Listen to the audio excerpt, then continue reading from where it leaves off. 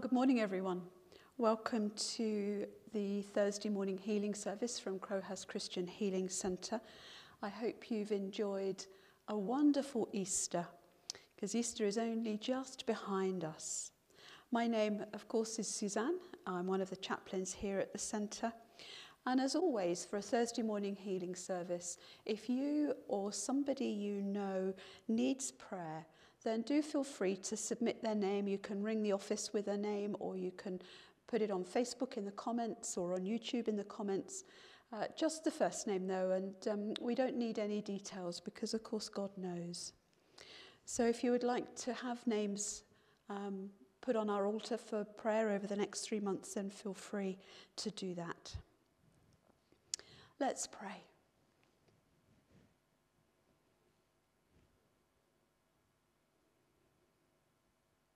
Hallelujah. Jesus is risen. He is risen indeed. May this declaration resound not only in these walls, but touch the lives of all we meet, and forever be the truth of which we speak. Your love, once sown within a garden, tended for your own people, neglected and rejected, now spreads its sweet perfume in this place and in your place, wherever it's shown. Hallelujah. Jesus is risen. He's risen indeed. Amen. I wonder if you've heard of the phrase, the penny dropped. Interesting saying, isn't it?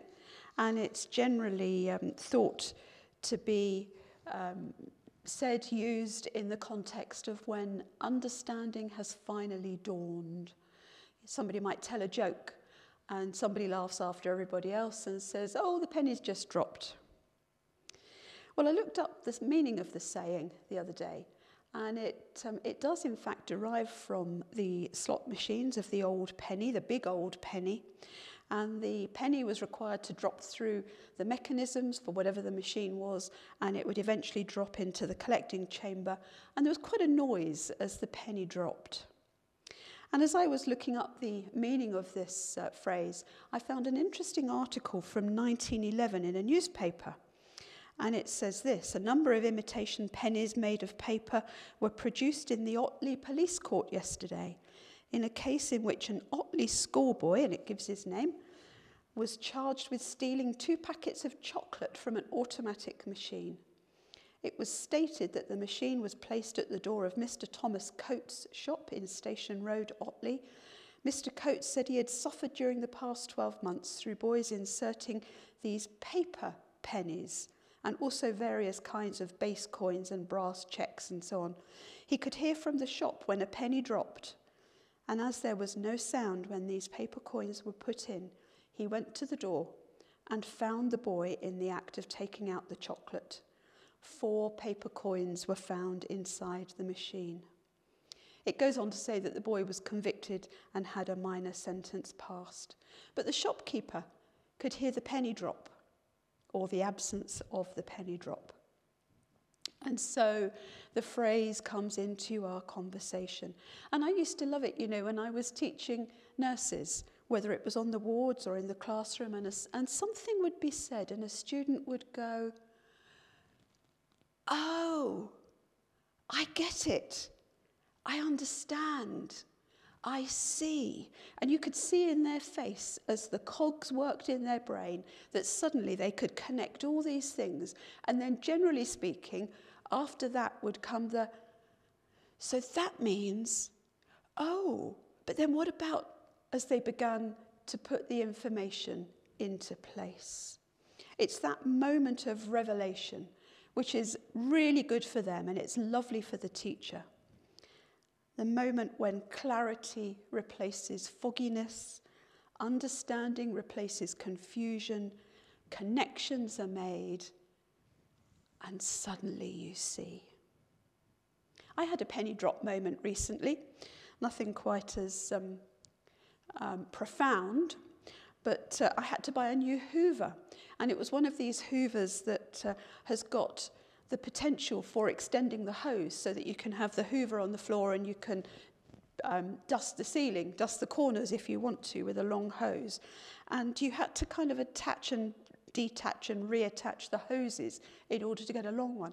Could I do it? No, I couldn't. Couldn't do it. Kept looking at the picture, kept looking at what was in front of me, didn't make sense. And then suddenly I looked and I saw a little tiny button I hadn't seen before. The penny dropped and it went together beautifully, easy when you know how. Well, with Easter just behind us, I want to look at one of the resurrection appearances of Jesus, one that became the most profound penny drop moment. It's a very early resurrection appearance, and until this moment, the Gospels have only recorded, even collectively, only a few people that Jesus has seen. The two Marys, Peter, two on the road to Emmaus, and now the disciples who are gathered, as we will see. Don't you think it's interesting, though, that Jesus didn't appear to Herod, the chief priests, Pilate, any of the people that were responsible for making the decision that he would be crucified? He could have made himself known to them, couldn't he, and said, "See, I am who I told you I am." But he doesn't do that. He restricts his appearances to his disciples and his friends. The intention, it seems to be, to strengthen the faith of those who believe, to enable a fuller revelation of who he is. And as you go through the Gospels, you see the eyes of the disciples gradually coming open. There's those moments, you are the Son of God. But also moments of really not getting it, really not understanding. There is the moment after Jesus has washed the disciples' feet. They're still saying things like, "Show us the Father." And Jesus is saying, "Haven't you got it yet? Don't you know me at all, even after all this time?" The penny's dropping, but it's not there yet. And when it came to the possibility of the resurrection, well, they really had no idea at all. If we were to go back a few chapters from where we're going to read today to Luke 18, Jesus talks about the Son of Man being killed and rising on the third day. And in verse 34, it says the disciples didn't understand. They had no idea what he was talking about. But it also says that the meaning was hidden from them, concealed. So maybe it wasn't for them to understand fully just yet. But then, to be fair, the Jewish understanding of life after death was somewhat, you might say, flimsy, because the belief of the Jews about the afterlife in the first century was somewhat nebulous. Through most of the Hebrew text, if we were to go through the Old Testament, there isn't a sense of afterlife. All departed souls ended up in Sheol, where the psalmist says they don't worship. By the time of Jesus, thinking and belief had begun to clarify a bit, to the hope that the body would have some sort of form after death, along with immortality of the soul. But it wasn't a belief shared by everyone. So it's no wonder the disciples had no concept of what rising again might mean. The trouble for us, I think, is that we look at Easter with the perspective of all of the years of teaching that we've had, the reading that we've had. We're on this side of the resurrection, not that side of the resurrection. And our stories have kind of accumulated. And so the understanding for us is a little bit different, I think. It's not easy for us to understand how it must have been for the disciples. No wonder then, after the crucifixion, they're lost, they're bewildered. They go to the tomb with the clear expectation that his body would be there. So let's read from Luke 24, verses 36 to 49, and the words will be on the screen.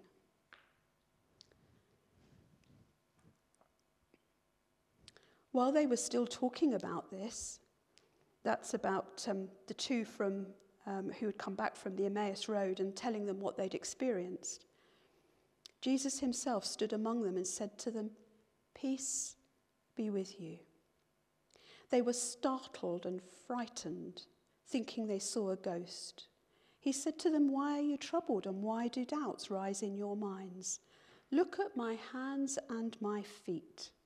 It is I myself. Touch me and see. A ghost does not have flesh and bones, as you see I have." When he had said this, he showed them his hands and feet. And while they still did not believe it because of joy and amazement, he asked them, "Do you have anything here to eat?"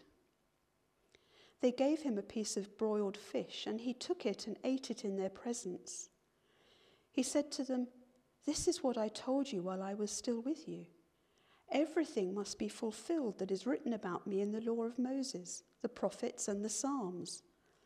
Then he opened their minds so they could understand the scriptures. He told them, "This is what is written, the Christ will suffer and rise from the dead on the third day, and repentance and forgiveness of sins will be preached in his name to all nations, beginning at Jerusalem. You are witnesses of these things. I'm going to send you what my Father has promised, but stay in the city until you have been clothed with power from on high." The disciples were startled. Now, that word that's translated in the NIV does no justice to the real meaning. It means that they were terrified into unrealistic and irrational behavior. In fact, it was the kind of terror that causes someone to become psychologically detached from reality. That's terror. They were locked in a terrible state of fear. And in fact, the word for fear, emphobos, is the word from which we get phobia. So these disciples were literally scared out of their wits. Scared witless is probably a good description. Seeing Jesus was a complete and utter shock. And Jesus says to them, "Why are you troubled? Why are you so agitated? Why are you shaking about? Why are you going to and fro with the sense of when you should be at ease?" There's no answer from the disciples. How do you speak to people who are terrified out of their wits and think they are behaving irrationally? Well, when someone's in a mental health crisis or having a panic attack, actually one of the first principles is to ground them, to remind them where they are, that they're safe and who is with them. And this, essentially, is what Jesus does. He grounds them and then coaxes them out of their terror by appealing to their minds and their reason. First, he spoke to them, and he says, "It's me. Look at me." I wonder if his voice was familiar to them. In John, when Mary Magdalene meets Jesus at the tomb, she doesn't recognize him or his voice until he speaks her name. So I'm not sure whether they recognized his voice or were they so terrified they actually couldn't think about that at all. And then he said, "Look at my hands and my feet." He invites them to see with their eyes, but he's also inviting them to see with their mind's eye. The word has spiritual depth to it, spiritual perception, but they're not ready for that. Then he says, "Touch me and see." Touching, another sense. This is flesh and bone, it's recognizable form. Different but recognizable, not a ghost. And then it says again, it repeats, he showed them his hands and his feet. And I wonder if this time they begin to see the nail prints, telling them beyond doubt it was Jesus, not some wandering spirit, recognition perhaps beginning to dawn. Then verse 41 is curious. It says, while they still did not believe it because of joy and amazement. It sounds like irrational fear that blinded them in the beginning has shifted into joy and amazement that hasn't yet blossomed into understanding, but they're in a better place. The joy and amazement has astonished them out of their senses. So they were scared witless to begin with, and now they're astonished out of their senses. So then Jesus carries on with the grounding and says, so have you got something to eat? And they give him some fish, which he eats. You could say this is a systematic assault on their senses on the part of Jesus. It's sight, it's touch, it's their belief systems. Dead souls don't have bodies, they don't talk, they don't eat, they're not recognizable. And then Jesus comes to the final unwrapping of revelation. They're ready for it now. He opens their minds. All the way, that means. All the way. He completed the process of opening their minds and their understanding. Wouldn't you have liked to have been there at that moment? Oh. He lifts the final barriers to full revelation. The penny drops. Finally, conclusively. The disciples had seen more than most of us because they'd lived with him for 3 years. But they were still blind to the full revelation of who he really is. You could say this was the final healing to their last bit of blindness. And then in a few words, Jesus scopes out the plan of salvation and tells them that they've got a part to play in it. Their full understanding was enabled. All they needed was the power and what they were to do to wait for it. The full and final revelation, it seems, needs the unlocking of the Holy Spirit. We can go a long way with our own reason, with our own study. But if we haven't got the inspiration of the Holy Spirit, it remains a bit academic and scholarly, perhaps. Academic without the richness of relationship. And we can also have things that happen to our minds that keep us locked in places that we'd rather not be. Things that we've grown up with that have become entrenched and we can't see beyond them because they have become so much part of what we believe. We can get trapped in wrong thinking, trapped in confusion. So as we come to towards the end of our time together, it's really an opportunity to pray that our minds would be unlocked to the full and complete revelation of who Jesus is. So let's pray.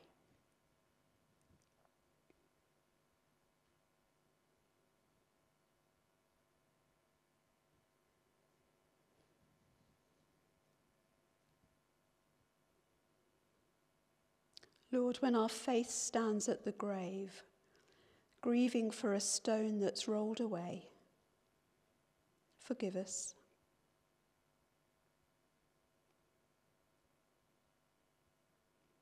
When our faith is short of understanding, though the truth is there to see,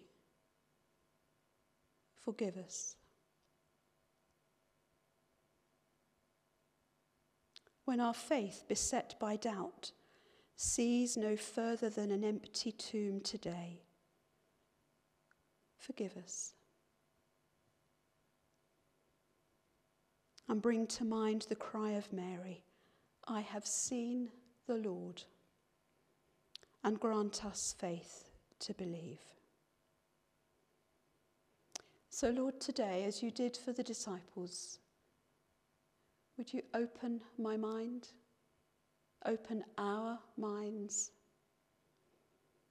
Open the minds of everybody that's listening to have a fuller sense, a fuller revelation of who you are. And Lord, if our minds need healing before that can happen, would you bring healing? If we need to give you permission, Lord, would you give us the courage to do that? To dare to ask you to open our minds. And Lord, for all those who have sickness in their minds or in their bodies, Lord, we ask for healing.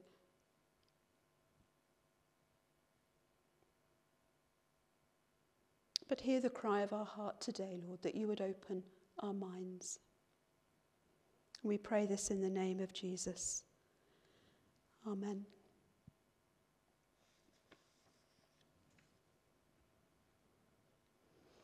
Thank you for joining with me today.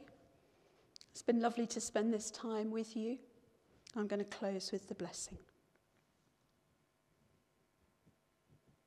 The Lord bless you and keep you. The Lord make his face shine on you, be gracious to you. The Lord turn his face towards you and give you peace.